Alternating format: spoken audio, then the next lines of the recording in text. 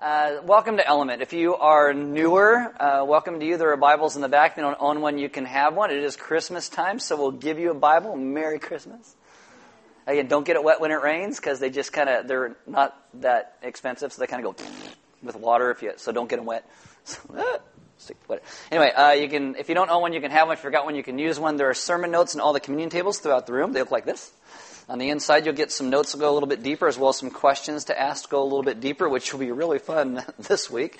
If you have a smartphone, you can download an app. It's called YouVersion, and click on Live in YouVersion, and then Events, and you will get the sermon notes, verses, questions, announcements, and all that goes along with today's message.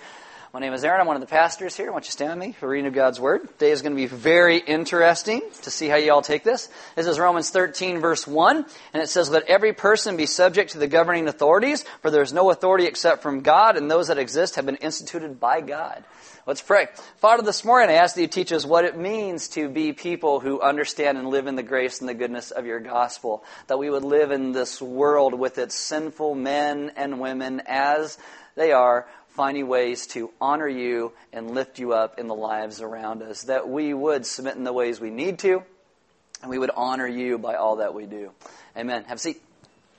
All right, so we are doing this series called What in the World? This is week 7. What in the World is all about the verses in the Bible that I read, and I still go, what in the world? Or why is that there? Or why is this being said? It's kind of a topical series, but even topical for us. We go through verse by verse throughout things. Maybe it's just because I'm not that creative and I know no other way to do this, so that's what you get. You can open your Bibles to Romans chapter 13, but also next summer in this What in the World series, we're going to go and answer some of your questions. And if you have a What in the World question, there are 3x5 cards on all the communion tables throughout the room. You can write your question on that. On the back of your sermon notes, there's a little QR code right there. You can scan it with your smartphone and write a question. I've gotten a lot of good questions from you guys. We might end up doing What in the World for almost 16 weeks the second time. It's only 10 the first time because you guys have a lot of questions. That's okay. Apparently you're all confused about a whole lot of stuff. So today is something I hope you're going to be interested in. I hope, because we're kind of coming into Christmas, but we have this election that will just not let us go. It's just hanging on and hanging on. And I think understanding when we talk about the government and submission and what that means and how the Bible talks about it, you also have to understand that Jesus' family was in the middle of Rome and all the stuff that was going on with them. They were subject to Rome's whims. It's part of the Christmas story. And there's lots of things the government says to do or mandates they put out that followers of Jesus are not biblical. So today is going to kind of be very practical. I also want you to understand that I wrote this message like a year ago. So I didn't know who was going to be the nominees. I didn't know who was going to be the president. So if you think this is about somebody or something, it's not. It's just what I'm taking out of the scriptures. And if you see somebody walking in the middle of it, kind of explain to them what we're doing so they're not like, this is just the weirdest thing I have ever been to and a part of. So kind of let people know that. Now, again, today's going to be very practical. Stephen Cole said this: "Imagine you're a Christian farmer living peacefully in colonial America when word comes that a bunch of politicians in Philadelphia have declared independence from Great Britain. What do you do? What do you do in the midst of that?" Because Paul says in Romans 13:1, "Let every person be subject to the governing authorities." So which governing authorities are you subject to? The ones in England or the ones in America now? What side do you take? What if General Washington comes and he conscripts you into his Revolutionary Army?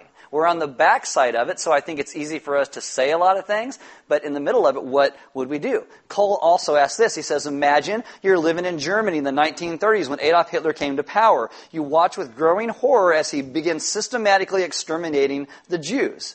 And so some of these people, they may have been your friends or they may have been your neighbors, and you hear they're now going to death camps. What do you do? Do you submit to the governing authorities or do you do something different? What about when you hear about a plot by some Christians involving a guy named Dietrich Bonhoeffer who have a plot to assassinate Hitler?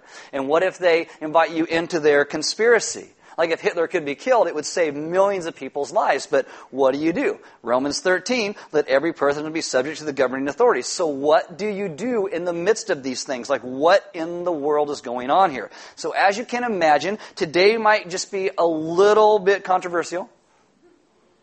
I even mentioned at the end of last service that next week we get something else controversial. It's either next week or the week after that. But we're going to talk about Ephesians 5 where it says, wives submit to your husbands. See, we're just like doing them all, right?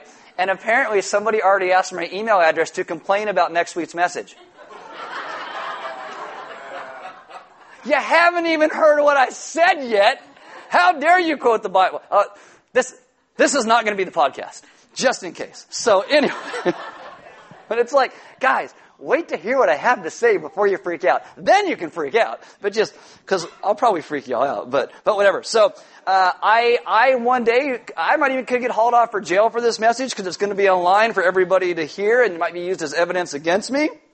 But do you ever see some things the government does and you're like, what am I supposed to do about that? As a follower of Jesus, what do I do in the midst of this? Maybe you have governments like North Korea who systematically lies and kills its own people.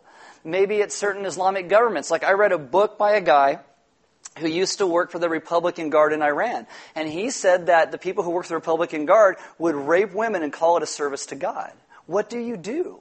What do you do in the midst of that? Or even things like in our country where the government passes laws in our country and yet they exempt themselves from those laws. Like Obamacare. Obamacare is for everybody, but the government exempts themselves from it. It's so wonderful. Why would you exempt yourself if it's so great? In California, they pass a whole lot of these gun laws. And yet the legislature exempts themselves from those same gun laws. What do? You read Paul's words, Romans 13:1, and I think, what in the world am I supposed to do? So before you get ready to freak out and all this message in the end is ultimately about Jesus, because my job is not to preach politics. My job is to preach Jesus. And Paul is going to be speaking about certain ways that we honor Jesus in the world in which we live. A world that is run by sinful, messed up men and women. So a good place to start then is with Jesus, his birth story, as it is Christmas time in here. I've told you before, Jesus was born during very difficult economic times. And Luke chapter 2 starts like this. In those days, a decree went out from Caesar Augustus that all the world should be registered. This was the first registration when Quirinius was governor of Syria, and all went to be registered, each to his own town. Now, most people love those verses because that's how you start the Christmas story. This is the precursor to wise man and baby and manger and gifts, and it's so wonderful. But it's actually a really sad verse because it's telling you that the first Christmas was not a Merry Christmas. In the first Christmas, there's no eggnog and no mistletoe and no Christmas carols and no presents under the tree and no sleigh rides and no big men in red suits to sit on their lap and tell them all the things that you want and no cookies. It's a really bad Christmas when there's no cookies at Christmas. And yet this is what happens when the government controls everything. Rome rules the known world. Theodorus Seleucus wrote, they made the boundaries of the empire the boundaries of the earth. Well, how does Rome do that? Through war and the sword. Caesar had a giant army, and they would come into your village when they conquered, and they would say Caesar is Lord. And if you said Caesar is Lord, you would get temples built in his name. But if you didn't, you'd get killed or sold into slavery. And so what do you say? Well, the government told me to worship Caesar as Lord. Okay. No, that's not what you do when the government tells you to do something against the Bible. We'll talk about that in just a moment. But how does Caesar pay his army? Well, with taxes, with your money. Some scholars believe that Jews in Jesus' day were paying 80 to 90% of their income in taxes. As a Jew, you would have your land that was in your family. And God had everybody get a piece of land so you could work it, so you could take care of it, so you could take care of your family. But you get to a point where you can't pay for it anymore. So what do? Well, you have to sell it. Sometimes you sell it to the government. And then they give it to their buddies or they put a lizard on it. You can't do anything on it at all when that happens. And you got to go out and learn a skill. So you have to go out and get work so you can feed your family. Luke 2, in those days, a decree went out from Caesar Augustus that all the world should be registered. Verse 3, and all went to be registered, each to his own town, and Joseph also went up from Galilee, from the town of Nazareth to Judea. So this means that Joseph, Jesus' adopted father, was working as a carpenter in Nazareth. In Nazareth. He is one of these displaced people. So when the census takes place, he has to go to the land of his fathers. He's got to go to Bethlehem. That's where he's got to go. Jesus was birthed in difficult economic times because the governing authorities were corrupt. Do you see why Hebrews 4:15 teaches that Jesus was tempted in every single way as we are, yet he was without sin? What do we do in the midst of our dilemmas about following God or following the government? That is something that Jesus also had to deal with. And again, I wrote this like a year ago, but I actually wrote this. What trumps what? Who knew? I'm amazing. I believe that at some point in our lifetime, and I hope it's not true, and I pray that it's not true, but I think there might come a division between what we must do as followers of Jesus and as citizens of our country. As we keep talking about this in this series, context matters to what's being said. The Bible is not like Reader's Digest. It's not where you take little bits and pieces. I know in our culture we sell Jesus junk that people slap verses on them out of context all the time, but that's not how you're supposed to read the Bible. But you have to understand, in the Scriptures, it's all meant to go together. When Paul writes Romans, it's a letter. Paul doesn't sit down and go, Romans 13:1, let everyone blah, blah, blah. That's not what he does. It's a letter. So you got to know what comes before it and what comes after it. The verse numbers that we have in our Bible came about in the 15th century out of France, so that people can find things when I say open here. But you got to understand, it's a letter, so it all goes together. So what is Paul saying before and after Romans 13:1? How does this all go together? Well, Paul in Romans 12 is talking about what to do when evil is committed against us. That's what he's talking about. What do we do? So Romans 12, starting verse 14, Paul says this. Bless those who persecute you. Bless and do not curse them. Verse 16 says, live in harmony with one another. Do not be haughty, but associate with the lowly. Never be wise in your own sight. Repay no one evil for evil, but give thought to do what is honorable in the sight of all. If possible, so far as it depends on you, live peaceably with all. Beloved, never avenge yourselves, but leave it to the wrath of God. For it is written, vengeance is mine, I will repay, says the Lord. To the contrary, if your enemy is hungry, feed him. If he is thirsty, give him something to drink. For by so doing, you will heap burning coals on his head. Verse 21 says, do not be overcome by evil, but overcome evil with good. So this is kind of like the background of this is in context, how we're supposed to function in the world, how to live to reveal who God is. This is before you get to Romans 13. And then you step into Romans 13. I think there's 4 things that we can learn out of it. This isn't like a 4-point sermon. I just got 4 things I pulled out of here. And the first one is this. There's a difference between roles and people. Roles versus people. Romans 13 is referring to roles and not people. Paul is giving general principles, not about specific rulers. He's given methods giving principles on how to honor those in authority over us. Romans 13 verses 1 and 2 says, let every person be subject to the governing authorities, for there is no authority except from God, and those that exist have been instituted by God. Therefore, whoever resists the authorities resists what God has appointed, and those who resist will incur judgment. Now, in this, you cannot confuse principles and methods. The Bible, again, is giving principles. Paul is giving principles, which is be subject to the governing authorities, but the methods can vary. Let me give you an example of how this works. Take where the Bible says, love your neighbor as yourself. Okay, everybody heard that? All right, even people who have never read the Bible, they've heard that before. So that's the principle. But the method on how you live that out can be varied, because a lot of it's going to depend upon your neighbor and what your neighbor is doing. Like maybe your neighbor has lost their job due to downsizing. How do you love your neighbor? You can invite them over for meals. You can bring them groceries. You can help take care of their family. Or maybe your neighbor lost their job because they're lazy and they can't get out of bed. The most loving thing you might do for them is not bring them groceries, because the book of Proverbs says when people get hungry enough, they'll go to work. Not a joke, serious, okay.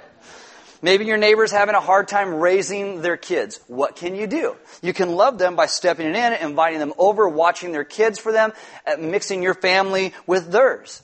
Or maybe your neighbor has a hard time raising their kids because they're never around, or they smoke dope all the time, or they're never, they're abusing their kids. Maybe the most loving thing you can do for that family and those kids, those neighbors, is called Child Protective Services. It all depends. The methods can be varied. In Romans 13, we do not subject ourselves to specific people. We do not pay taxes to specific people. We submit to the office. When a new person is in office, you will know allegiance to the old one. You don't have to be like, Obama's going out of office, so I got to make sure I'm going to pay my taxes to him the rest of my... No, he's out of the office. He's no longer over you. Paul writes about authorities, roles versus specific people, and we're talking about roles. Every time a president leaves office, somebody's upset because somebody won the election that somebody didn't want to win, and people get all irritated. Well, what do? You still show respect to the office, And my understanding is that you show respect because of the office, but honor itself in this sense is due to those who deserve it because they are honorable. They have integrity and morals, and you know what they're going to do is what they say. So you have a difference between those two. Honor is due people who are honorable, but you respect the office. Second thing is that subject to does not always mean obey. Subject to and obey are two different things. Verse 3, for rulers are not a terror to good conduct, but to bad. Would you have no fear of the one who is in authority? Then do what is good, and you will receive his approval. For he is God's servant for your good. But if you do wrong, be afraid, for he does not bear the sword in vain. For he is the servant of God, an avenger who carries out God's wrath on the wrongdoer. Now, first off, again, Paul here is talking about principles again, and he's saying we should be subject to our government not just because you fear punishment, but also because you love God, and God knows our hearts. And so what this becomes is outward focused. We're meant to be a people who live in God's world and God's way so everyone would know who He is. It goes to our hearts and our souls. I was talking to somebody last week, and they were complaining about Donald Trump, and I said, do you pray for him to become the president you hope he would be? Well, no, why would I do that? I hate Donald Trump. And I'm like, that's why you pray for him. If it's so awful to you, then pray he would become the president you hope he should be. And if Hillary got in, I would say the exact same thing. You pray that she'd become the president you hope that she would be. That's what we do as God's representatives in the world. We want the gospel to go out first and foremost. And so what we do is we live in more than just outward compliance. We live in a way that our heart and our souls are engaged in certain things. Like, how about this? Filling out your taxes. Do you fill out your taxes in such a way that you're honest and don't fear an audit? And if they did audit you, you're like, well, whatever, I got them all down anyway, I'm good, nothing to hide. Is your conscience clear before God? Well, what about when you have these really evil rulers? Well, okay. John Calvin in his commentary about these verses say that throughout the Scriptures, he says, God uses wicked rulers as His scourge to punish the sins of the people. And he goes on to say, including His own people. This means many times God sends wicked rulers into people's lives to wake them up.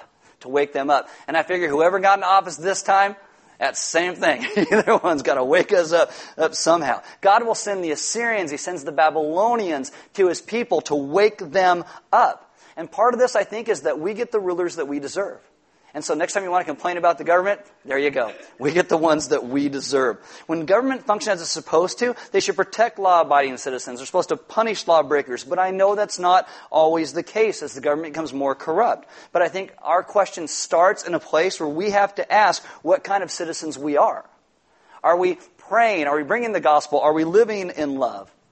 I love how Bob Deffindaw talks about this. He talks about how he used to work inside of a prison. And he said there are two governments inside of a prison. There's the prisoner's government with their laws and chain of command and authority structure. And then there is the prison's government with their chain of command and authority structure. And he says in the prison, the prisoner's obedience in there, inside the walls, was compliance. It was not cooperation.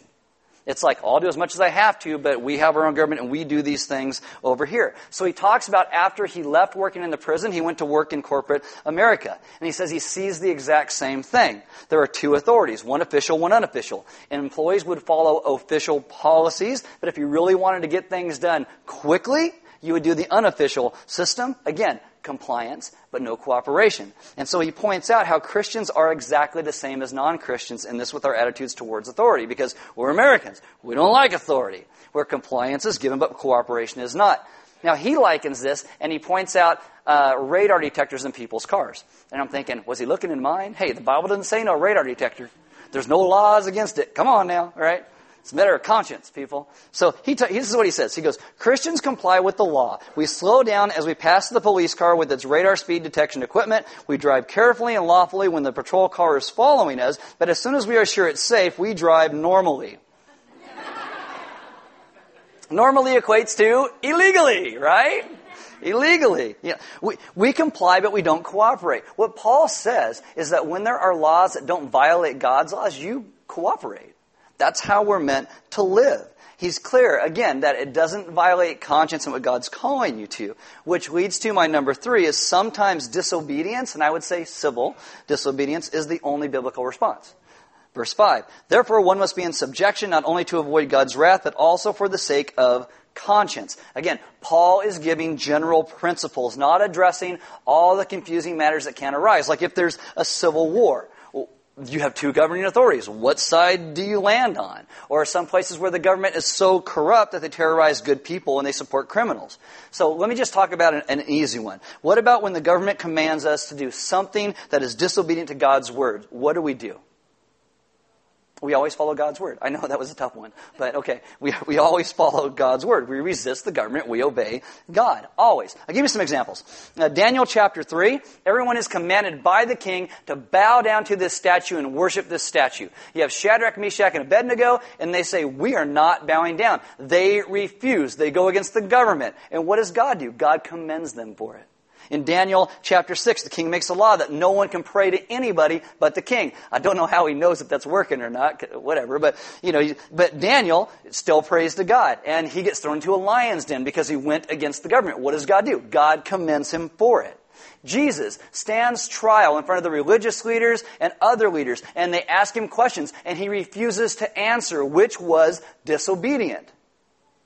You look in Acts chapter 4, the Jewish ruling body tell Peter and John, stop preaching in the name of Jesus. In Acts chapter 5:29, same thing, they say it again. And what's Peter and John's response? We must obey God rather than men. That's their response. In Acts 16, you see Paul kind of gets both sides of this. He is unjustly beaten. He is imprisoned without a trial. As a Roman citizen, you couldn't do that. And when the authorities realize their error, they want to cover it up quietly. And Paul's like, no way! No, I'm not letting you get rid of this. And he goes and he uses law as it was intended. If the government said to stop reading your Bible, what should you do? Read your Bible. Yeah, read it anyway. Don't wait for the government to say no to start reading it. You should read it now. And you're like, oh yeah, if they tell me no, I'd so do it because they told me no. Yeah, start it now. That would really help, okay? Then you might not get so offended when I say things that are in the Bible. Okay, if the government is like China and they came along and said you need to abort babies to maintain population control, we should resist. We should resist. If the government outlaws Christian churches and says you can't gather together, what should we do? We should gather in one another's homes and worship God corporately together. So what do you do about something like the American Revolution? Again, we live on the backside of this. We have all of these freedoms that come from it. But was it right to rebel against England? And there are some very smart Christians who argue and debate on both sides of this issue.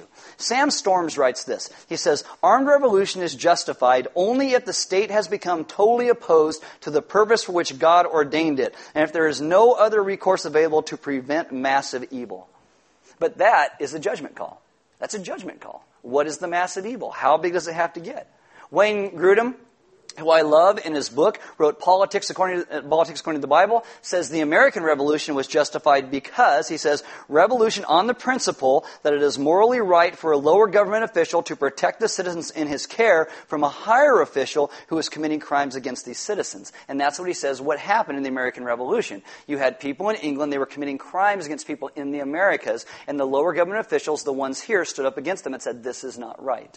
And that's how the revolution began and took place. And don't think that I'm saying go home and get your guns and ammo and start a revolt, because some of you are like, done, let's go. That's not what I'm saying. I don't care which way the election turns out, and apparently they got recounts, and which way it turns out the other way now.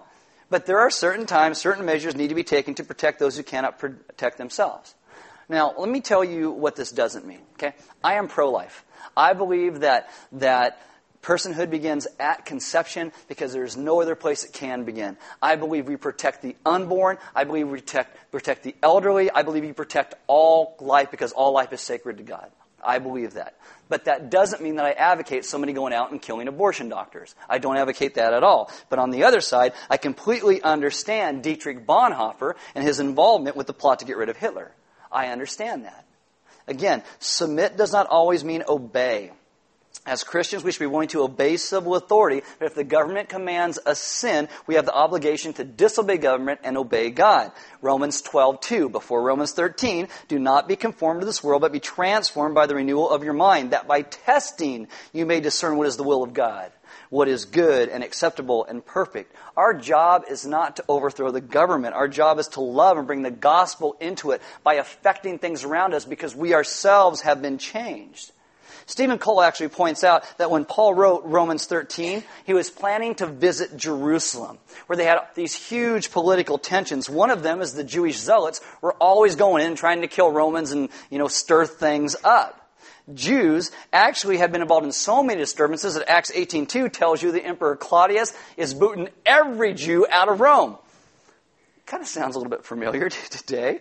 Paul knows that his advice, when he says these things, are not automatically going to be accepted, so he supports it with theological principles. The authorities that exist have been established by God. But if Caesar comes in and Caesar says, worship me as Lord and God, Christians should refuse even at the risk of their own lives. There's a big difference between refusing to obey one law and a rebellion that says we want to kill that guy altogether. You must understand, civil government is temporary. God's rule is eternal. I hope this all makes sense because I'm getting to the next one, which I'm going to preface with, do not shoot the messenger. Okay? Because Paul puts it here. Number 4, we should pay our taxes. You should pay your taxes. Verse 6, Paul says, for because of this you also pay taxes, for the authorities are ministers of God, attending to this very thing. Pay to all what is owed them. Taxes to whom taxes are owed, revenue to whom revenue is owed. And then he says this, respect to whom respect is owed, and honor to whom honor is owed. Again, don't shoot the messenger, but I would also tell you in this, take every deduction you can. Every single one. They're there for a reason. Take them. People say, oh, the rich have so many loopholes. No, they're called tax deductions, and they're in the tax code. Take it. The government does not know how to spend your money. The government doesn't have any money of their own. They only have yours. So keep as much as you can. But having said that, pay your taxes. Okay? Historically speaking, Nero changed the tax system in 58 AD because of widespread corruption and greed of tax collectors. The way tax collectors would make extra money is they would overcharge you and they would pocket the rest. Paul is probably writing these words before the revolt, before things happen, when everything is getting really bad. And why Paul says this is he doesn't want anything to stop the forward progress of the good news of Jesus. And if there is a revolt, he's not going to be able to go places, and you're not going to be able to go places that are going to be able to take the gospel into these other places. So Paul says, pay to all what is owed to them, but then he does say, respect whom respect is owed, and honor to whom honor is owed.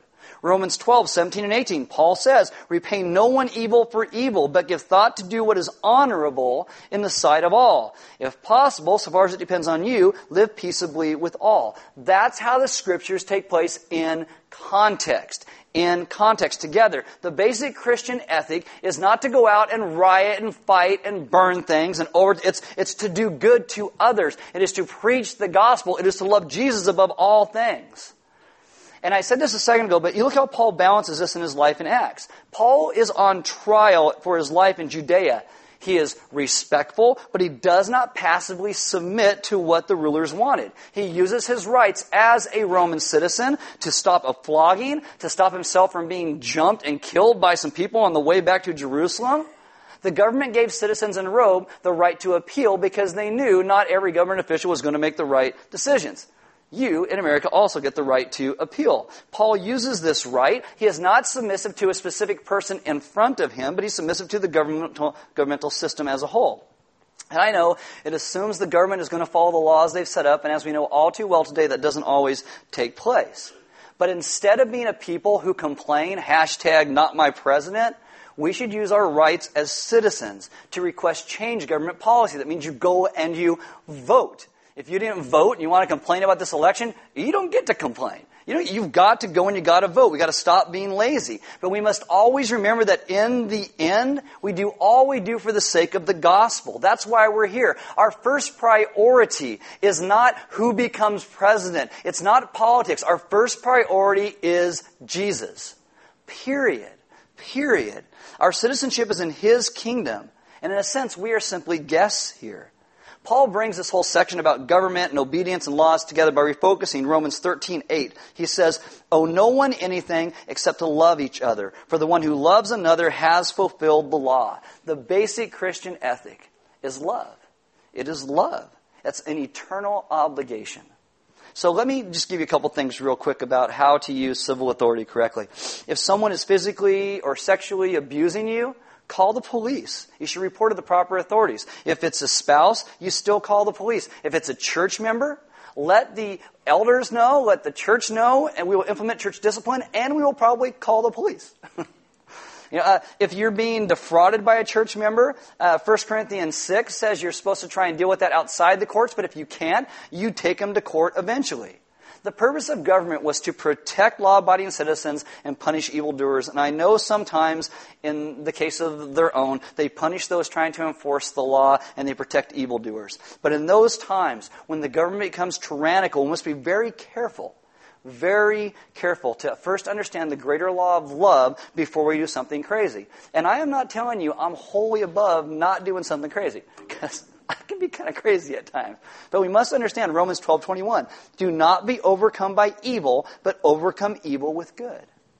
This is what we do in the midst of the government in which we have right now. And I'm trying to think of a way to bring this together for you, because how do you do it? I think if you're in a gospel community, your notes nights are going to be really fun this week. I wish I could be a fly on the wall in some of your GCs. But anyway, this is what I think we end up at. We must always speak the gospel. Always. We must understand that in any court of law, we would all be guilty of sin against God. Too often, we think we are the good people. If people just agreed with us, everything would be great. And those other people, those are the losers and the lost. No, we are the lost. We are the broken. Our rebellion against God placed us in a position that cannot and could not be defended. And yet God, in His goodness and grace, comes to us and for us by sending Jesus to pay for all the penalties that we have incurred. Jesus gives His life. Jesus fulfills God's laws. Jesus brings us back into right relationship with Him in love. This is what God does. And when our anger burns against the government, we must remember that they need Jesus just as much as we need Jesus. They need Jesus. And at the end of a rebellion, usually the people who need Jesus the most end up dead. So how about we be a people who first are about bringing life and hope and goodness? That the first thing we do is speak of the gospel in all things. And guys, I know sometimes that's really, really hard, because we get so caught up in so many things that what we want to do is first and foremost make sure our rights get put out there first. But what the Scriptures teaches us is that we are first about being obedient to God and His call in our lives. It's not about our rights, it's about God's goodness and the goodness that He wants us to share with those around us. And I'm not saying there are not times when we stand up and defend people around us. I'm not saying that at all. If you know me, you know that's the 180 from who I really am. But I will tell you this. I think that we must be a people who understand the priority of first speaking of Jesus and the gospel no matter what conflict we come into. This is a very tumultuous time in our country right now. And as God's people, we must be the ones who submit to our governmental authorities when it's not something evil. And many times, the things that we don't want to submit to are not something evil. It's just something we don't like. So we must understand, how do we live the gospel out in our lives in the midst of the country in which we are today. And I think a good place that reminds us of this is communion. That's why you go to communion every week. You break that cracker like Christ's body was broken for us. You dip it in the wine of the grape juice. It reminds of His blood that was shed for you and me. Because we are a people who had ran so far off thinking we knew how everything was supposed to work. And we destroyed our lives in the process. And yet Jesus comes and He pays for what separates us from God and each other. And this is what we remember at communion. And if you had made politics your God, then I would encourage you today to lay that down at the foot of the cross, in repentance, take communion, and get up and put the gospel first in your life. Living and telling of the good news of what Jesus has done. I don't know if is the band in here right now? There's Sean. Okay, so I got Sean. And okay, so Sean, you're going to get him? I had this problem last service too. I don't know if they're just like hanging out, not listening to me at all, but I don't know. I said at the last minute they were walking up. Oh, I already said it. Jason's so jolly though. He's like, okay, whatever.